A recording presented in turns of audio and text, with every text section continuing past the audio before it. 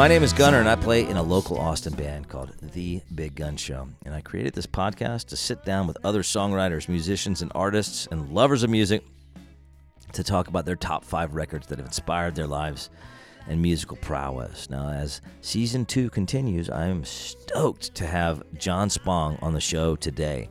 He was nominated for a National Magazine Award in 2009, and he's twice won the Texas Institute of Letters O. Henry Award for magazine journalism.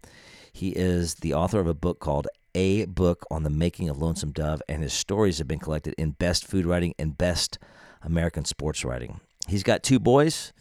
Go figure that one of them is named Willie Mo, and the other is Leon. I wonder who Leon might be. Spong is a native Austinite and, in my opinion, a walking Willie Nelson encyclopedia.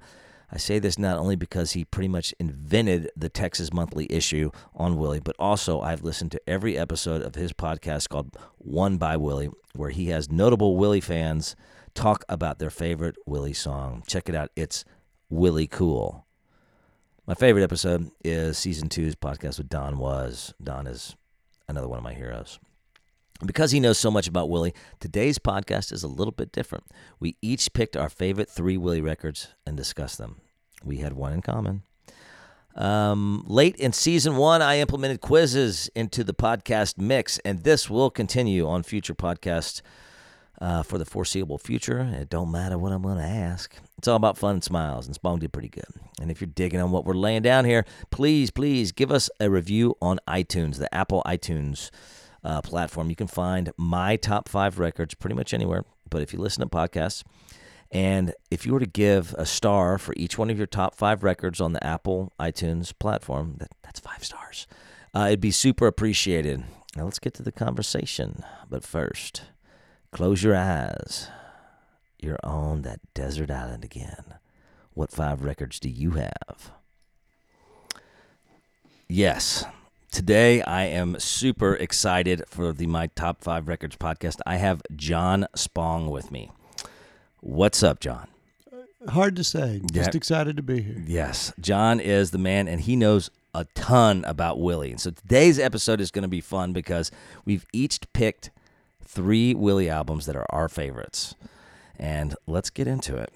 So, John, you picked Yesterday's Wine, you picked Stardust, and Phases and Stages. So we both picked Phases and Stages, so excited to talk about that one. I also picked the other Willie concept album, which is Redhead Stranger, and then Shotgun Willie is in my top 5, so it kind of has to go in there. I remember it on my jukebox, Shotgun Willie, dancing around as a kid, so it's there. But Yesterday's Wine, let's start off talking about that. That could be considered the first concept album.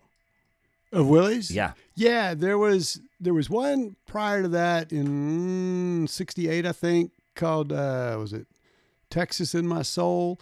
But it was billed as a concept album, but it's not. It's just a bunch of songs about Texas. I don't think he wrote but a few of them. It's great. But Yesterday's Wine was the first one that was like a fully formed story, beginning, middle, and end. And since concept albums are kind of a thing now, that itself doesn't seem like such a great accomplishment in retrospect. It was unique at the time because it hadn't happened in country music that way, but even more to the point, it is a weird album. And the idea that Willie put that album out in 71, or I think 71, it is bizarre if you haven't listened to it. Yeah. I mean, it was his 13th studio album. Yeah. He had been reading the Bible and the Prophet. And I read that he wrote 9 songs in 2 days. That's the word. Yeah. He was just divorced. He had lost a ton of money by financing unsuccessful concert tours, and his Tennessee ranch burned to the ground. And with that, when the ranch burned down, he moves to the hill country for a year. I think his ranch burned down, his farm burned down around Christmas. It was a pig farm. Right. Yeah, a little less romantic than a ranch. And it burns down. And so he comes to Texas, and he's out at the Hidden Valley Ranch and Golf Course. It's a dude ranch out around Bandera. And the way Ray Benson put it to me once, Willie started, I mean, he moved back because his career had kind of failed. Yeah. You know, Nashville, people always like to say that they didn't let Willie do what he wanted to do. That wasn't really the problem. The problem was he tried everything he could to be a star, and none of it worked. and then his house burns down, and then he comes back here and he feels, I think, from what people have said, a little bit like a failure. And people were saying he was going to retire, and he started taking mushrooms, eating mushrooms. Yep. and reading the Bible and the prophet, and suddenly he had this whole other take on what life was supposed to be about. And then comes Yesterday's Wine. Yeah. Talking to the concept album portion of this, he says, and I'm going to quote this, "I looked up and simply began asking questions. Rather than keep those questions to myself, I put them into songs. The songs became my own particular prayers, my own personal reflections. I strung those prayers and reflections together in a loose-fitting suite of songs. Music critics were throwing around the term concept album. Guess you could say this new notion of mine came together as a concept album. I'd rather try to write a bunch of hit singles. I simply followed the natural path taken in my mind." Yeah, that's exactly it. It's so spot on, Okay, so as I mentioned before we started this, there's going to be quiz questions here, and I've got the first one coming at you right now. You ready for this? Okay. Which of the three artists that I'm about to mention scored a #1 hit as a duet with the song Yesterday's Wine? So you have to pick two of these guys, or you can just pick the one that is not. Or do you want me just to tell you? You can tell me. Go ahead and tell me. Merle Haggard and George Jones? Yes, you got it. That's right. Congratulations, Mr. Spong. That's no expert nothing. That would stump a lot of people. Hey, when I was I think I was in the 10th grade when that song was on the radio, and it was about drinking, and so we all loved it. I didn't even know it was a Willie song when I fell in love with that, because I just loved Haggard and Jones's version of it. Haggard and Jones. I love Jamie Johnson too. So in 2015, I love this, recalled one RCA record executive telling him, "It's your fucking worst album to date." Nelson also quoted somebody at RCA opinioning, "This is some far out shit that maybe the hippies high on dope can understand, but the average music lover is going to think you've lost your cotton picking mind." Well, and do you play clips from the records? Because that's the thing. This album opens with Willie's band talking, playing the roles of God and the archangels. Yeah. "You do know why you're here, don't you?" And then Willie says, "Yes, perfect man has been sent." Or if you've got that written down, don't let me misquote it. I do not. "Perfect man has been sent to earth before. It is time for imperfect man to be born again and walk the earth. And I have been chosen." And somebody else says, "Yes, you, a Capricorn, is a perfect," or something like that. It's like, where is this going? This is so weird. That's how it opens. That's how it opens. And the voice of God is Willie's drummer, Paul English, who is no angel, man. No, he is not. He's bad news. He is bad news, but his best friend. And my favorite song on the album. Your favorite song Willie ever did. Yeah, my favorite song ever is Me and Paul. Yeah, with good reason. New York Times described Yesterday's Wine as the last and best of Nelson's Nashville albums, saying it was organized in the manner of an epic poem. Each cut a metaphor in the journey through life. It was Nashville's first fully conceived concept album, and nobody knew what to make of it. And soon it disappeared quietly and utterly. And then the Rolling Stone said that Yesterday's Wine is the first of his bold conceptual departures from country's hits plus filler room. Rather than tack rock guitar riffs on modern honky-tonk sagas, Nelson absorbed the innovations of Bob Dylan and the singer-songwriters into his own distinct style. Even if the narrative concepts don't always hold together, Willie hangs most of his ambitious albums on some of his catchiest tunes. And the cool thing about that, with all because the podcast I do, we're talking to songwriters about a Willie song and getting into the weeds and the nuts and the bolts and however further you would want to mix that metaphor. To look at Willie's early songs when he got to Nashville and before he got to Nashville, they're more interesting and more clever than what Nashville was doing at the time, but they're very much in that vein. It's a lot of wordplay, and they're real simple. Me and Paul, you can tell that this is post Dylan, post Christofferson, post Mickey Newberry. It is weird details taken from real life that are telling a completely different kind of story than this kind of generalized 10,000 foot view. I'm crazy for crying and crazy for trying and crazy for loving you. It is, on a package show in Buffalo with us Me and Kitty Wells and Charlie Pride. Pride. You know, Came a long way, not just for the ride. Yeah, it's a very different kind of country song. Buffalo ain't geared for me and Paul. Which is the greatest line. Ain't geared for me and Paul. Ah, almost busted in Laredo for reasons I'd rather not disclose. It's don't leave nothing in your clothes. That was not. I get chills. Yeah, it's gross, but so did I. But yeah, no, that Nashville songs didn't sound like that before Christopherson got there. Mm-hmm. Before Mickey Newbury got there. Okay, I like that. I love. This is great. Okay, so, we're together. Yeah. And this is the last quote that I wrote down from this album. A listener's guide to country music said, "Few of the songs on Yesterday's Wine are well-known Nelson compositions, but all are minor masterpieces."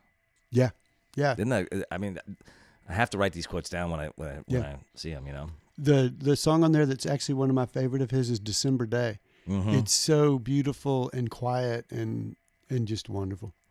Yeah, I just love the whole walk from life to death, and going home is about him, like looking at his funeral. Yeah, straight out of Tom Sawyer. Right. I mean, it's this wonderful. There's more depth to that than country music had known. Yeah, previously. So good, and just the cover, love the cover. What else? So, tell me, why is this in your top 3? All the stuff we're talking about. To be honest, one of the reasons is because it's such a pretty sounding record. People, your mood is your mood. And sometimes you want the loud driving outlaw stuff.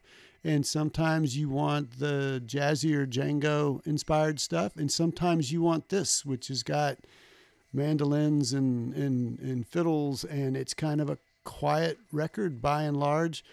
But really, all the stuff we're talking about that still strikes a listener now is weird the first time you hear it. Yep. 40 years later. To think of how weird that must have been in 1972, 71, the nerve that it took to create this. And that's either absolute desperation because it hadn't worked out. Screw it. I'm just going to do it. Or it's absolute resolve and knowing what's inside you is going to carry the day.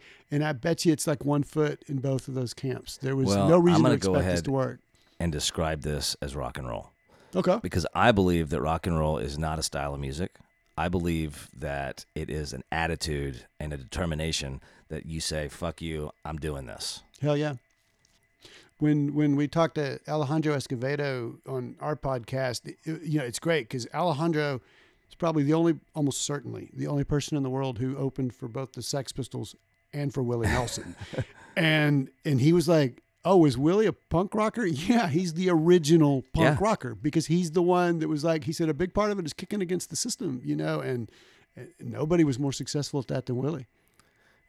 Yeah, no doubt. Rock and roll. Rock and roll. I got that idea, that kind of that concept from Lester Bangs reading one of the books about him. But okay, I want to talk about one of my albums. Hit it. All right, Shotgun Willie. Yes. Okay, I remember dancing around the den with my Wurlitzer jukebox, and I had Shotgun Willie, and I loved it because I was really young, and it says sits around in his underwear. Yeah. Yeah.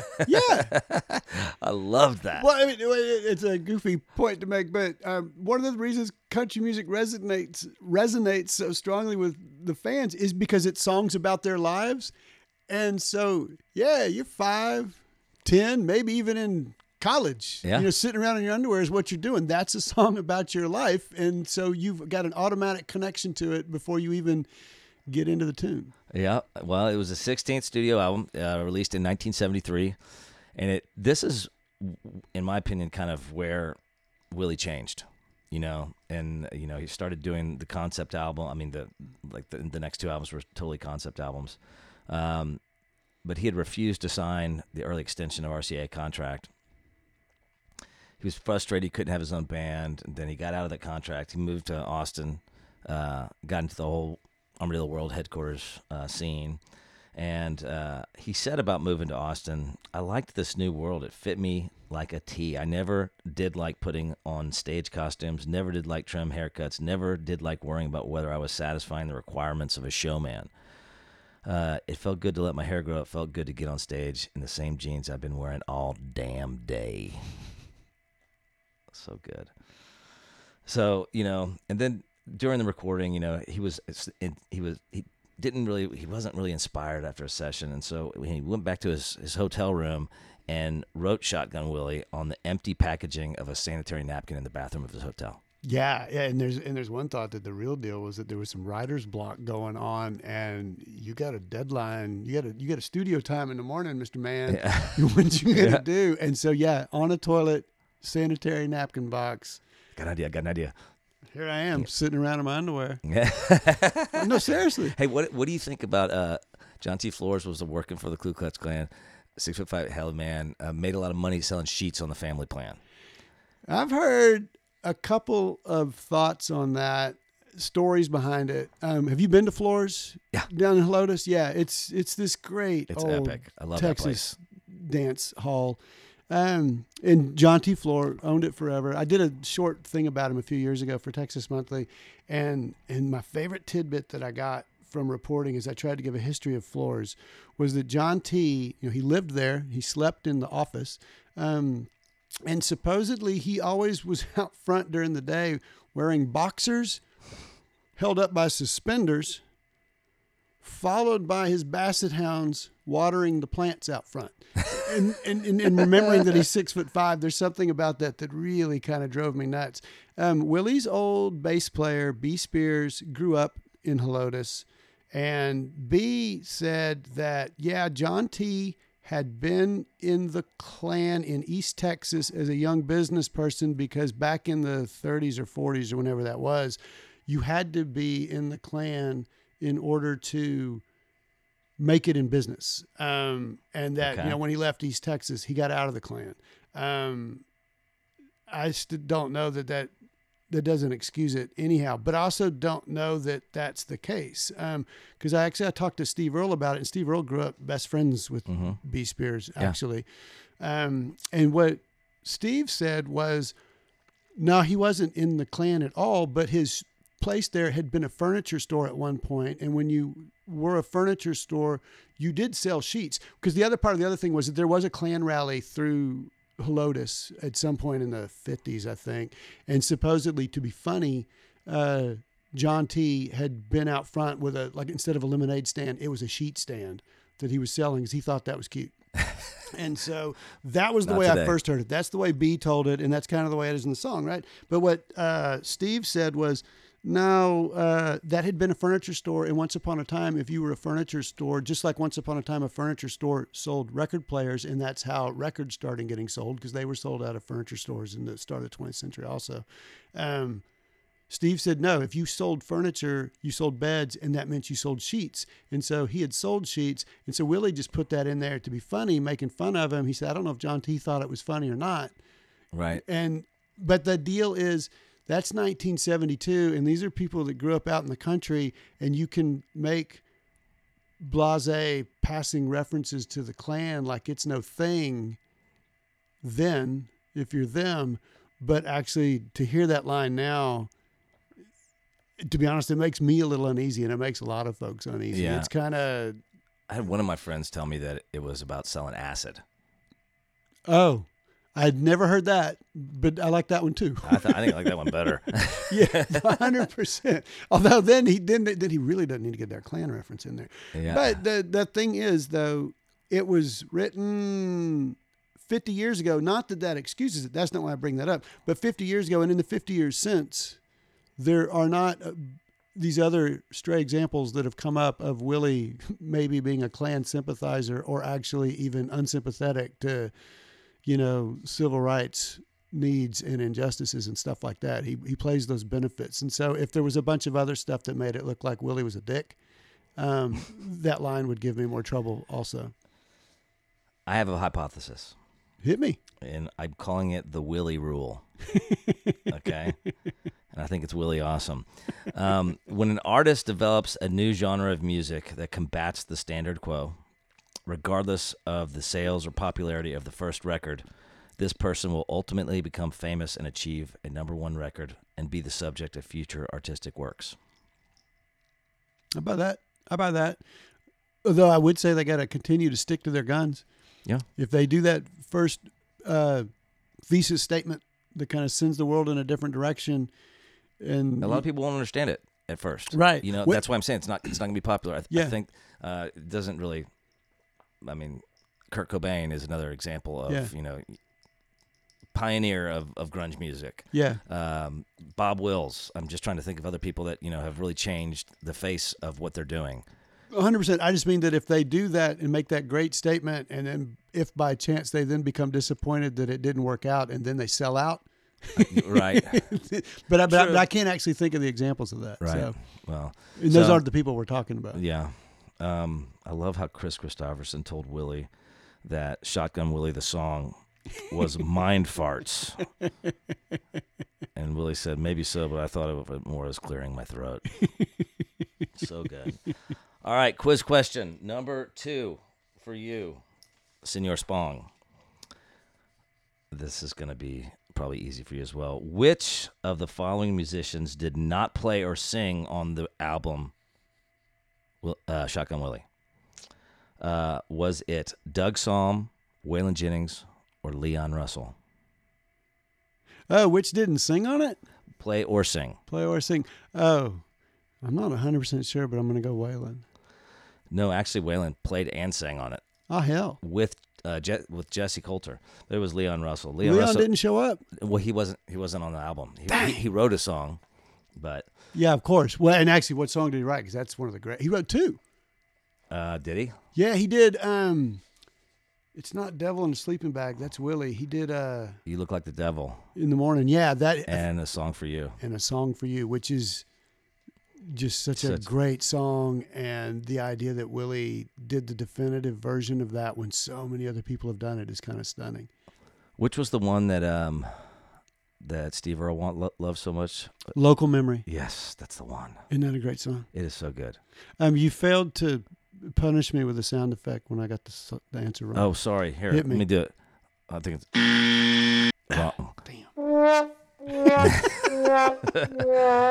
Yeah. Asshole. I love that. Willie asked Jerry Wexler, if he was worried about the music not being commercial, and Wexler replied, "Do you know this quote? I don't think so. Fuck commerce. You're going for art. You're going for truth." Yeah. Yeah. And he's like, "That's when I knew he was my man." Yeah. Oh man, yeah. So I love also how Willie said about Wexler is that Wexler's attitude really pumped me up. I cranked out songs one after the other. The atmosphere was right, whereas Nashville has always been uptight about musicians smoking dope in the studio. Atlantic didn't give a shit. Wexler got high with us. Wexler never bugged me about putting on sweeteners to stimulate sales. I felt free to tap into my imagination, no holds barred. And I felt free to go against the grain on tunes like Sad Songs and Waltzes, So Yeah. he kind of had his back, And here's a Texas Monthly quote. You ready for this? They've switched his arrangements from Ray Price and Ray Charles. The result, a revitalized music. He's the same old Willie, but a veteran producer. Jerry Wexler finally captured on wax the energy of Nelson's project in person. That's awesome. To whoever wrote that at Texas Monthly. The thing, and you touched on it earlier, it's his own band in the studio, you Yeah. know, and actually one of the things that's particularly weird about that album, that's the second thing he did for Atlantic, but it was the first released. And that's because the first thing he did, as I understand it, when he got to New York to record, was a gospel album that ended up being entitled The Troublemaker. And then it was released maybe 5 years later on Columbia, because I think that Atlantic's thought was, yeah, the first thing can't be a gospel album. Now, the big hit that came off of it was Uncloudy Day, and that was such a great song for Willie that I think a lot of people even forget it was an old gospel tune. But he did that, yeah. That's Sister Bobby. I think it's the first time they recorded together.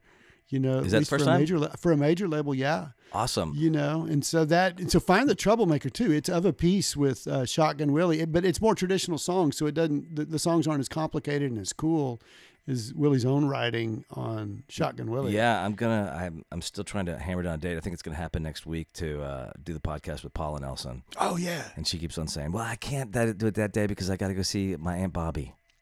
And I'm always like, "Do not get in the way of that." Can I go? Yeah. All right. The next record that we both picked was Phases and Stages. Now this quite possibly might be the coolest and best concept album I've ever listened to. Yeah, it's stunning. It's stunning. I mean, and it peaked at number 34 in 1972. I was thinking about this, talking to somebody about the other day. One thing there is that when Willie goes to Atlantic, they've just opened up a country music division. A country music division in Nashville. And so I don't know who they hired, and I'm sure they hired people away from the big labels, but it wasn't like RCA or one of those labels that have been there forever that had this huge team working radio and marketing the thing and getting everything together. And so I did wonder if part of the reason those records, because they just are so much better than everything else happening at the time, if one of the reasons they didn't get quite the success they should have, that they merited, was because there wasn't the team that knew how to market them, working them, which is unfortunately just the way that business works, especially the country music business. Yeah. Well, at this point, he was given free creative control, right? Yeah, and the thing is, the hit off of that, if you can call it that, is Bloody Mary Morning. And I don't think that went any higher than number 17. Yeah, something like that. Bloody Mary Morning should give it higher than 17. That's such a killer song, Oh, it's stunning. Flying in Houston. Yeah. What was it? With Forgetting Her, the Nature of My Flight. Oh, man. Smogging down to start off the day. So apparently Willie met Wexler at a party at Harlan Howard's house. I guess this was in Nashville. And Howard remembered that, and I quote, he got on a bar stool late at night when the party had thinned out, and he sang like a total album with a gut string and a stool. He just went from one song to the other, and then Jerry Wexler from New York flipped out. And Jerry Wexler was the guy who started that portion of the new record label. I believe that, I think that the outlaw country music really kind of started with Shotgun Willie, but I think this hammered it in. Yeah, without doubt. And like one thing I'll add to something you said a second ago too, I've always thought that the cool thing about Yesterday's Wine, do you remember when we were kids and there was that Disney movie, Nature's Half Acre? Did you ever see that? Maybe. Just a bunch of wildlife footage. And one of the things that they showed over and over was this time-lapse photography of flowers opening.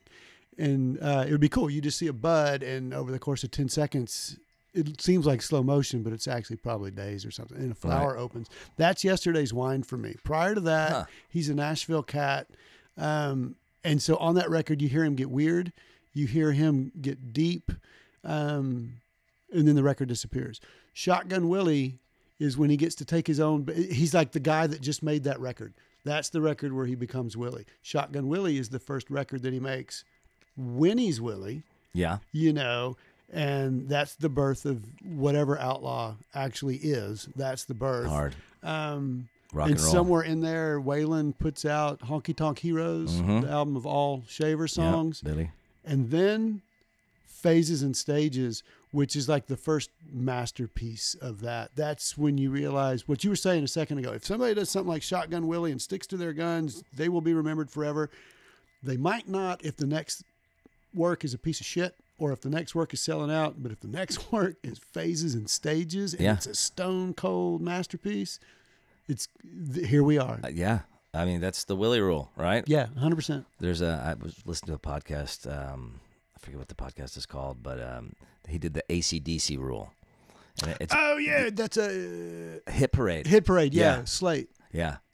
And I love that. Oh, but tell everybody what the AC/DC rule is. The AC/DC rule is if you have an album that is ultimately legendary and the next album shoots to the top of the charts super quick and then falls, it's not, but even though, or whatever it is, but it's just basically it shoots to the top, even though the first album that preceded it, it was way better and has all the classic songs. So that's kind of like Back in Black, which is a different, they're changing singers, and so it's kind of like Van Halen. Yeah. Dave or Sammy. It wasn't that AC Back in Black is like the absolute great album, but it didn't go to number one, but the next one did. And I think that's For Those About to Rock, which has the one song on it, For Those About to Rock. And I don't know, you would have to be a pretty heavy duty AC/DC fan to know the rest of that record, because I don't know. I don't know it. Shit, no. No. I haven't had anybody pick a AC/DC record. Actually, Mitch Ballard picked Back in Black. And so I told him about the AC/DC rule. And I said, okay, which singer do you like best? And he was like, he likes the latter. Oh, no. Yeah, I know. Dude, Bon Scott, Hell man, no, come man. on. Bon Scott's the greatest singer in rock and roll history. Fuck yeah, I agree, dude. He is like awesome. And you know, I mean, I'm a David Lee Roth fan. But, I'm a huge David Lee Roth fan. But Sammy was, I mean, they got all their hits there. That's when they had their first number one album and everything. Yeah. Sammy Hagar married a girl I went to high school with, so I'm not going to say anything about that. But I've been to see more David Lee Roth shows than I have Sammy Hagar shows. I'll be straight about that. I do love Three Lock Box though. All right, so now let's get back to Willie. Quiz questions. He is using his own band now, his own touring band in the studio. Who of the next five people were not on this album? Was it A, Paul English, B, B. Spears, C, Chris Etheridge, B, Bobby Nelson, or E, Mickey Raphael? On Phases and Stages? Yes. We might have to do our research together. Mickey's not in the band yet, so that might be the answer you're looking for. But I don't think any of them. He didn't do Phases and Stages with his band.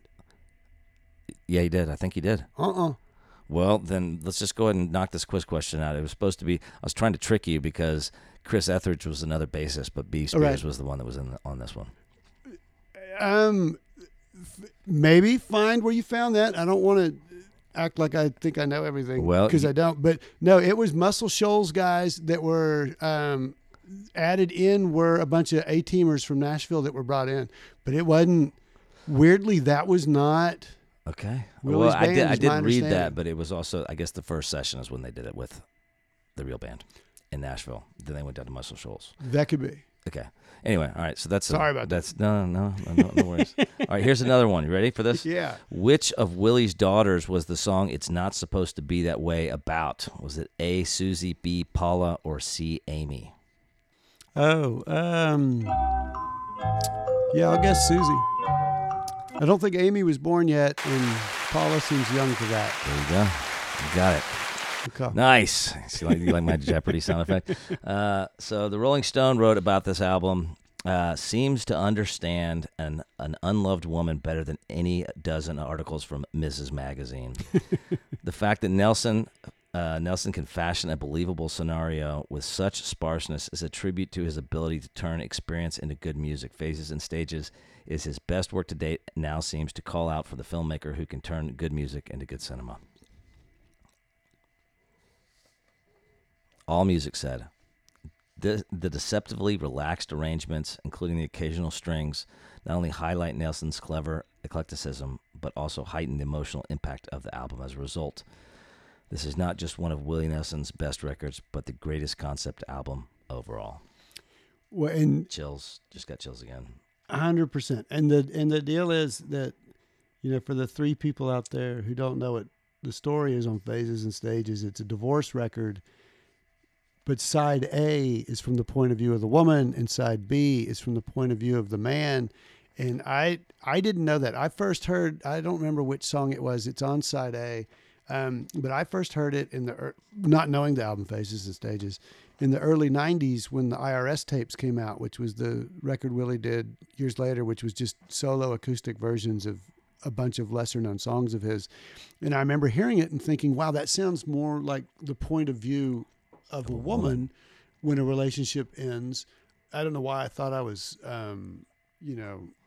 smart enough to make that assessment when I was 24 or whatever the hell I was. but then I found out, no, that's because it's on side one of Phases and Stages. Pretend I Never Happened? That might be it. Or Sisters Coming Home? It's not Sisters Coming Home. That I'm Falling in Love Again. I think it's I'm Falling in Love Again. Okay. And that's the thing. So the record, for a concept album to tell an interesting story is important, and for it to tell it well is important, and for it to be consistent throughout and tell the same story without departures throughout, that's an achievement. Phases and Stages does all that, but then on top of it, it's just got this novel storytelling device where it's two different points of view. That's some sophisticated bullshit, man. I hear you. My new record is called Honky Rock. And first side's going to be all honky tonk. You flip it over on vinyl. Next side's rock and roll. Yeah. So that's kind of, that's a concept. It's not it's not like this. It Right. is, it's like this in the sense that it's two different prerogatives. Yeah. Right. But when you, It's competing ideas. all right, and as I say this, we're going to roll into the next record here, Red-Headed Stranger. It's not like, because I believe the Red-Headed Stranger, yes, it's a concept album, but I believe it's a story. Yeah. It's more of a story than, it's more like Yesterday's Wine than it is, just a concept album. Yeah. Right? And so that was my roll into Red-Headed Stranger. His 18th studio album in 1975. It was ranked 183 on Rolling Stone's list of 500 greatest albums of all time. That's a typo. They meant to put it higher. Sorry. I agree. Number one on CMT's 40 greatest albums in country music. In 2010, it was inducted into the National Recording Registry. And then, so it's the concept itself is about a fugitive who's on the run from the law after killing his wife and her lover. Yeah. So I know that the concept was inspired by "Tale of the Red-Headed Stranger," a song that Nelson used to play on as a disc jockey. Yeah. Because he was a disc jockey for a long part of his life, when he was in Fort Worth.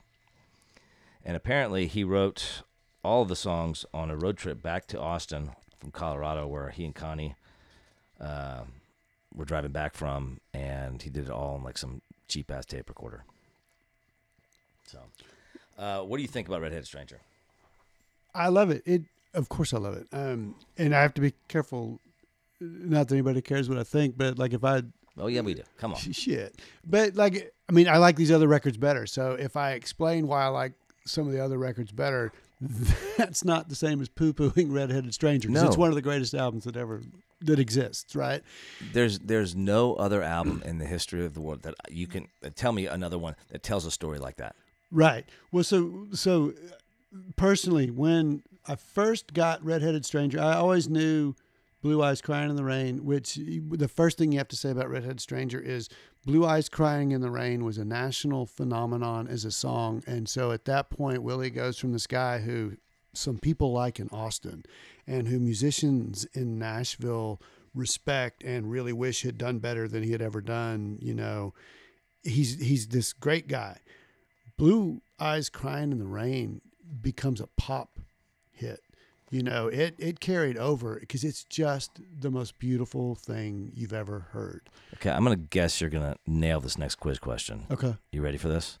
What song off this record became Willie's first number one hit? Yeah. Yeah. I'll just go ahead and give you applause.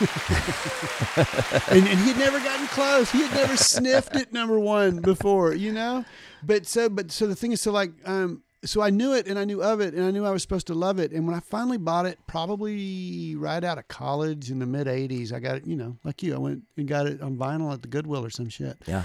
And when I put it on, one of the things that was always really kind of striking to me, it registered in me the same way Pet Sounds did when I first heard it, because I played it and I didn't get it. The first time I listened to it, it was over my head. Yeah. Just like Pet Sounds was. And Pet Sounds is one of my favorite things ever. And similarly, God Only Knows is the prettiest thing I've ever heard. That was my way into Pet Sounds. I listened to it over and over, and then everything around it, suddenly I love that record. Same with Blue Eyes Crying in the Rain, and the same with one of the last songs on side 2 of Red-Headed Stranger, which is Hands on the Wheel. Because, man, I love that song. Yes. Yeah. It's so beautiful. So one of the things that like Willie really, he had the vision for this, right? And so Yeah. like he had told the engineers, he was like, hey, don't equalize everything so much, because that was the way they did it in Nashville. Right.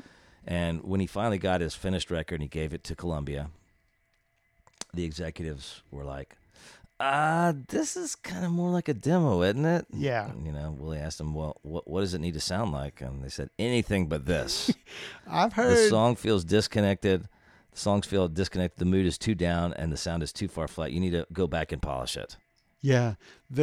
I've heard it sounds like a demo attributed to maybe 4 different record executives, including Billy Sherrill. And I don't think any of those stories are wrong. I think every one of them said. Billy Sherrill said, did he make this in his living room? It's a piece of shit.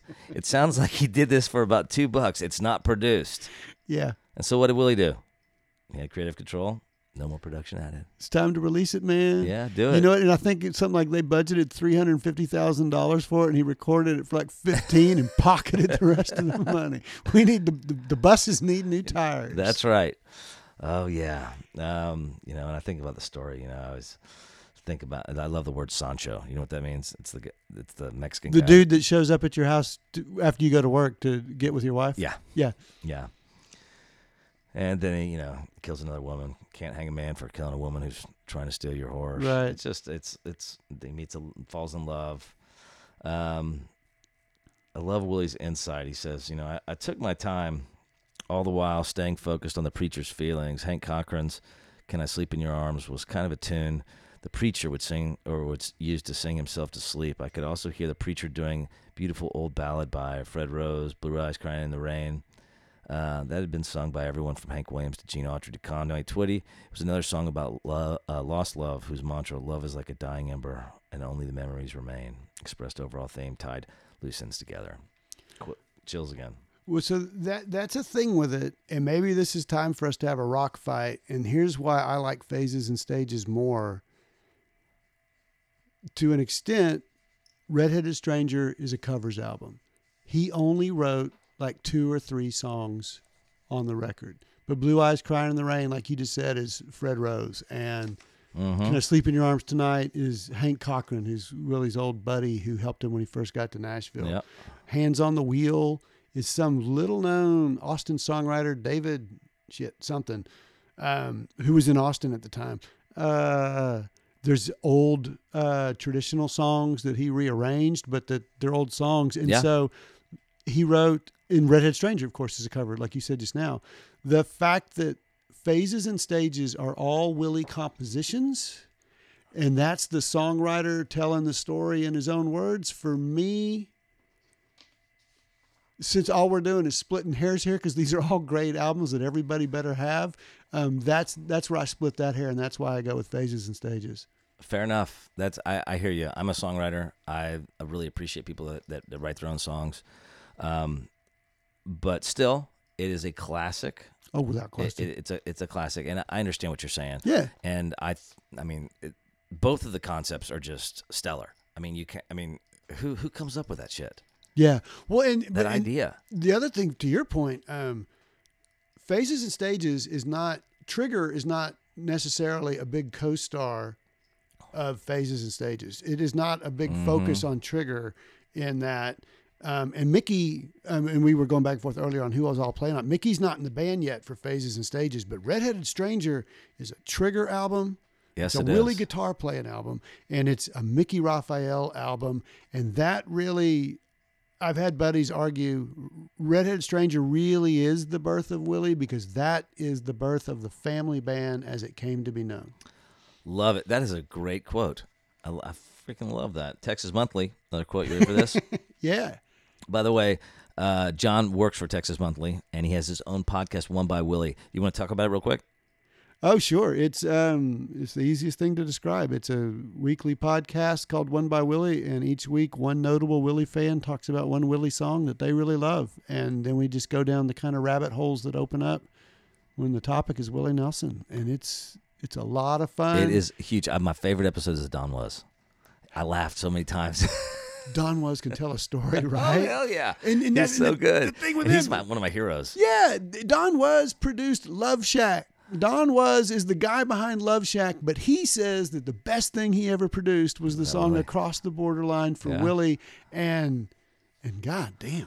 Dude, I want to play music with him. Yeah. Texas Monthly said a piece that was titled Matthew, Mark, Luke, and Willie. Yeah. Willie Nelson's latest album is more than good country music. It's almost gospel. The difference between Nelson's Red-Headed Stranger and any current country and western album, and especially what passes for a soundtrack in Nashville, is astounding. What Nelson has done is simply unclassifiable. It is the only record I have heard that strikes me as otherworldly. Red-Headed Stranger conjures up such strange emotions and works on so many levels that listening to it becomes totally obsessing. That story was written by Chet Flippo, who was the original stringer in Austin. Maybe he was the second one. I think he was the first stringer in Austin for Rolling Stone. When Rolling Stone realized in 1971 or 72, oh, there's something happening in Austin. We better have somebody on the ground. That's Chet Flippo. And he went on to be like the Lester Bangs of country music writers, journalists, critics. But he wrote for Texas Monthly for a while. And I am not trying to get in good stead at work. One of the reasons I'm so proud to get to be in that place is because we had Chet Flippo, and because Chet Flippo did not write that about how great that record was. He did not compare Red-Headed Stranger to a book of the Gospels. Right. 10 years later or 20 years later, that was his review of that album the week it was released. He heard that and said, you know what, this album is going to revolutionize music. Yeah. And he wrote that piece about it. And I actually had a huge piss and match at work when we were putting together, you and I talked before this started about the Willie special issue that the magazine did last year. And I wanted to run a number of old stories we had done about Willie in their entirety. And they said, well, let's just get 2 paragraphs out of the Chet Flippo review. And I was like, excuse me, we're running the whole thing. We have to run. I mean, it's so nice to see like a music critic that goes out on a limb, gives their opinion about something, and it doesn't even really shoot up charts or do anything, but you have so many critics Willie has them for Yesterday's Wine that hated Yesterday's Wine, and then all of a sudden 20 years later, oh, that's the greatest thing ever. After everybody's accepted, oh, and this is an amazing album. CMJ New Music Monthly said his Red-Headed Stranger was the Sgt. Pepper's of country music, the first record to follow a coherent theme instead of merely compiling radio singles. It does indicate how little attention they'd been paying to Willie before, because as we just said, there were 2 or 3 completely concise, consistent concept albums before. But I'm glad they heard this one. Right? And I don't even know when they wrote that, but so let's spin off of this. Let's go talk about the album that I've been listening to pretty much nonstop since you picked it. It's just Stardust. I mean, talk to me. Other than the fact that it's his 22nd studio album, released in 1978. Booker T. Jones, producer. Apparently, Booker T. was like next door to him in Hawaii or something. I think it was in Malibu. Like, he had the condo upstairs, and if I understand the story right, Willie, this is great. Willie was taking the trash out, and Booker T. was coming in from taking the trash out. He's like, aren't you? And he's like, why don't you come up tomorrow and bring your guitar? I got a piano. Let's hang out. Yeah, I read that too. It peaked at number 1, and it was certified platinum in 78. So let's quiz time. You ready for this? Yeah. Which Willie in 1970 Willie won a Grammy for Best Male Vocal Performance for which song? Wait, in 1978? 79. Oh, 79? Was it A, Georgia on My Mind, B, Blue Skies, or C, All of Me? Oh, I have no idea. I'm going with Blue Skies. Sorry. It was Georgia on My Mind. Okay. But, I mean, when I listen to that album, I listened to it twice today. It's so good. Yeah. It's like, it's almost mood music for me. Yeah. And then I walk out the door to go walk inside to go grab some. All of me, won't you take? Yeah. Blue skies. And I believe that here's another little question. Like I do this top 5 records podcast. I always say top 3 vocal or top 3 guitar licks. Yeah. Or, you hear one guitar lick or you hear one vocal and you know who it is. Yeah. And Willie does both of those. Without question. It's stunning. It's like, I mean, I don't think there's anybody else that can do that. Now, and actually with it, if you were to add a third, which is like, if somebody presented you with a twist of phrase, a twist of words, a turn of phrase, you would actually say, oh, that's Willie, or that's not Willie. So the fact that a guitar lick or a vocal, I never even thought about that. That's or a the great way to words, look at it. There is not a fourth category even, Yeah. What would that be? Karate kicks on stage? David Lee Roth or Elvis? Yeah. And actually, not to get too weird, Willie's got a black belt. Never mind. Yeah, I know that too. Some reviews of this album. The Orange Coast said about Willie Nelson's performance on all these this record was basically a bunch of standards. Yeah, that's all it was. Yeah, and so Willie Nelson is perhaps the finest male singer in country music. His phrasing and sense of understanding drama have caused him to be compared with the best jazz singers, which I agree with. Now he's released an album of old pop standards. Stardust you can almost hear the strings of an outlaw uprising between the grooves. Ugh.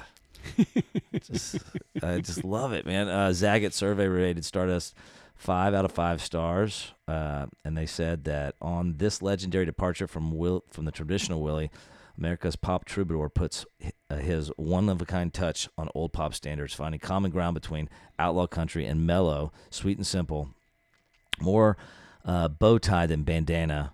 Each song is turned and twisted until it's his own, and paired with the production of talents of Booker T. Jones, sets a romantic mood that appeals to a whole new audience. But, I mean, talk to me. Why this album for you? I mean, I get it. I love it too. The easiest thing to say is it's an absolutely perfect album, and there just aren't many of those. There is not one thing wrong with it. I mean, to be truthful, it's technically easy listening. Yeah. In that it is really easy to listen to. That's how that category was created, So easy. But if you think about it, when you look at it in the context of Willie's career and what was happening in his life and stuff, of all the weird things that he's done, of all the nerve it took to do Yesterday's Wine, in the middle of the countrypolitan movement, to do some kind of weird, quasi-religious song cycle like that about some kind of not Jesus guy. Stardust is the weirdest thing he ever did. He had just hit with all this outlaw stuff. Yeah. Willie and Waylon is at the top of the charts. Wanted the Outlaws is at the top of the charts. Redhead Strangers at the top of the charts. There's this new thing. And so he meets with Rick Blackburn at Columbia. He's at Columbia Records now, not Atlantic. And Rick Blackburn's like, I forget what he's in charge of, marketing or whatever the hell he's in charge. He's a VP of something. And he's like, what do you want to do next, Willie? Willie said, I've been hanging with Booker T, and I really want to do an album of old standards like Cole Porter and Irving Berlin and Gershwin. And he's like, no, man, no, what we need is outlaw stuff. That's next. You got to do that. Keep doing what you're doing. And nobody knows these songs. And he said, that's the point. Nobody knows these songs. They're just great songs. And so people are going to dig them. They're going to think they're new. They're going to think they're Willie songs. Yeah. Trust me. Well, they do. They do sound like Willie songs. Yeah. He makes them completely his. That's what he does. Yeah. It smears Willie Nelson on any song, and you're like, he just like rubs it all in. And Right. it's unbelievable. I heard on your podcast, I think it was Don was saying that, no, you need to hear my breath. Yeah. It's like you need to hear exactly, because he's like just like behind or in front of everything. Yeah. Well, so do you know how they recorded it, Stardust? Let's hear it. So all that in Columbia Records is like, oh my God, what's he doing this time?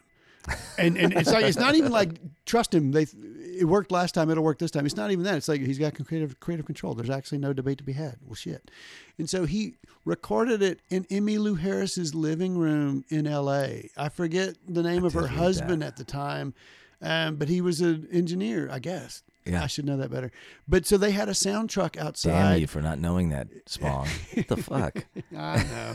But so they run the cables into the house and they set up in the living room. And this is the band, man. That's Paul English on those brushes, and it's Sister Bobby and it's B and it's Jody and it's Willie. And then Mickey Raphael's the only one that's not in the living room because they got great reverb in the bathroom.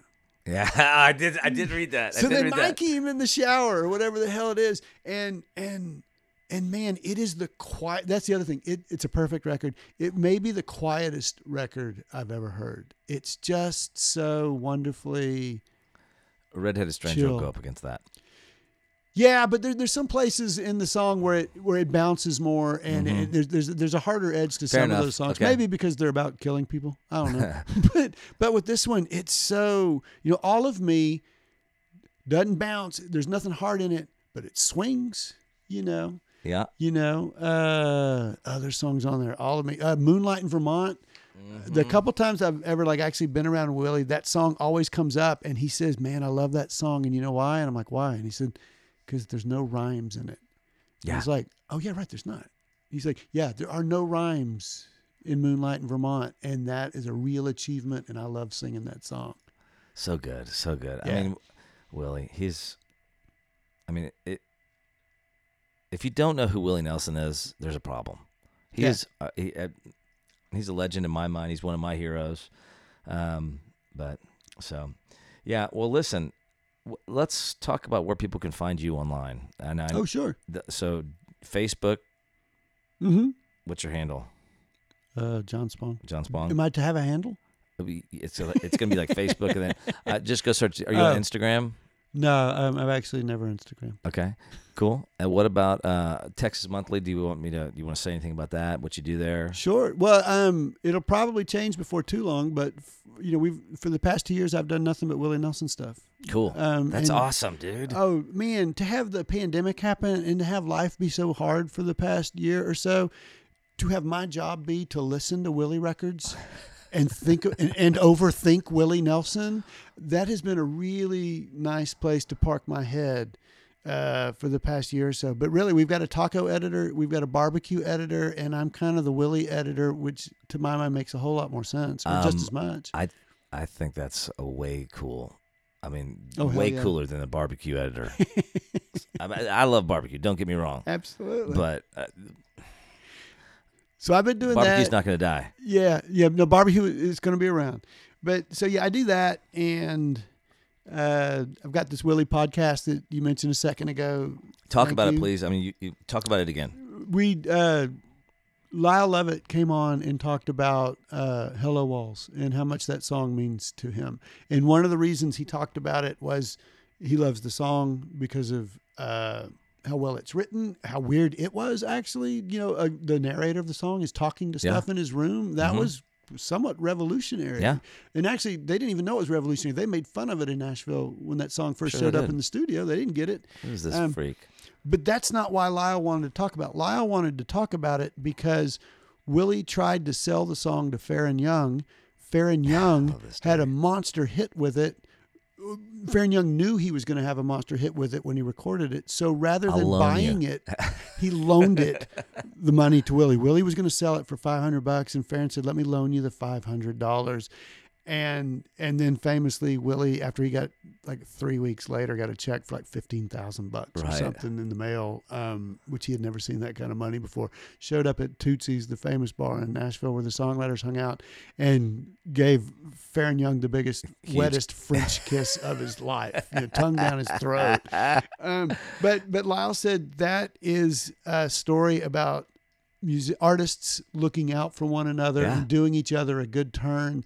And it's a story about Willie. And the thing is, Willie was insistent on paying him back more than the $500. And Farron wouldn't even take the $500, as I recall. And I think years later, Willie bought him a $10,000 Longhorn or something like that and gave him that, and Lyle's such a generous person, sweet person.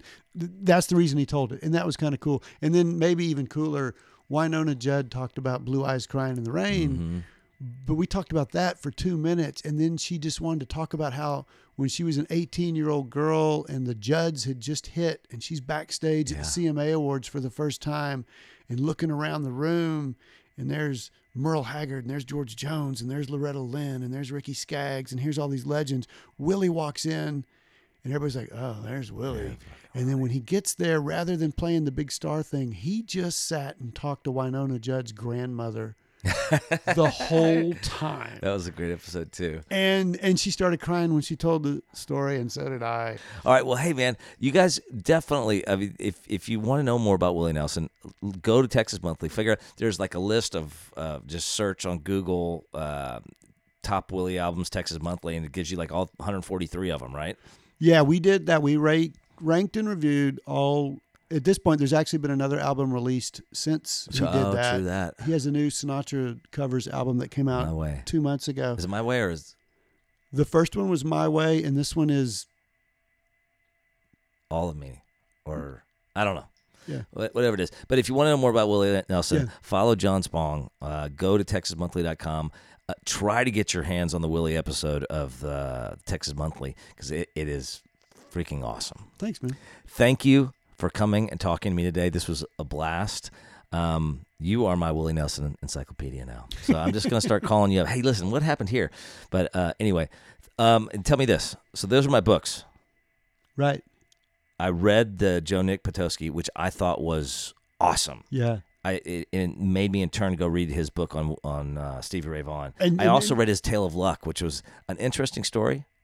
Felt it was a little bit predictable. I don't know that one, and because nobody knows what we're pointing at, there's a stack of 8 books, 7 books, all about Willie Nelson.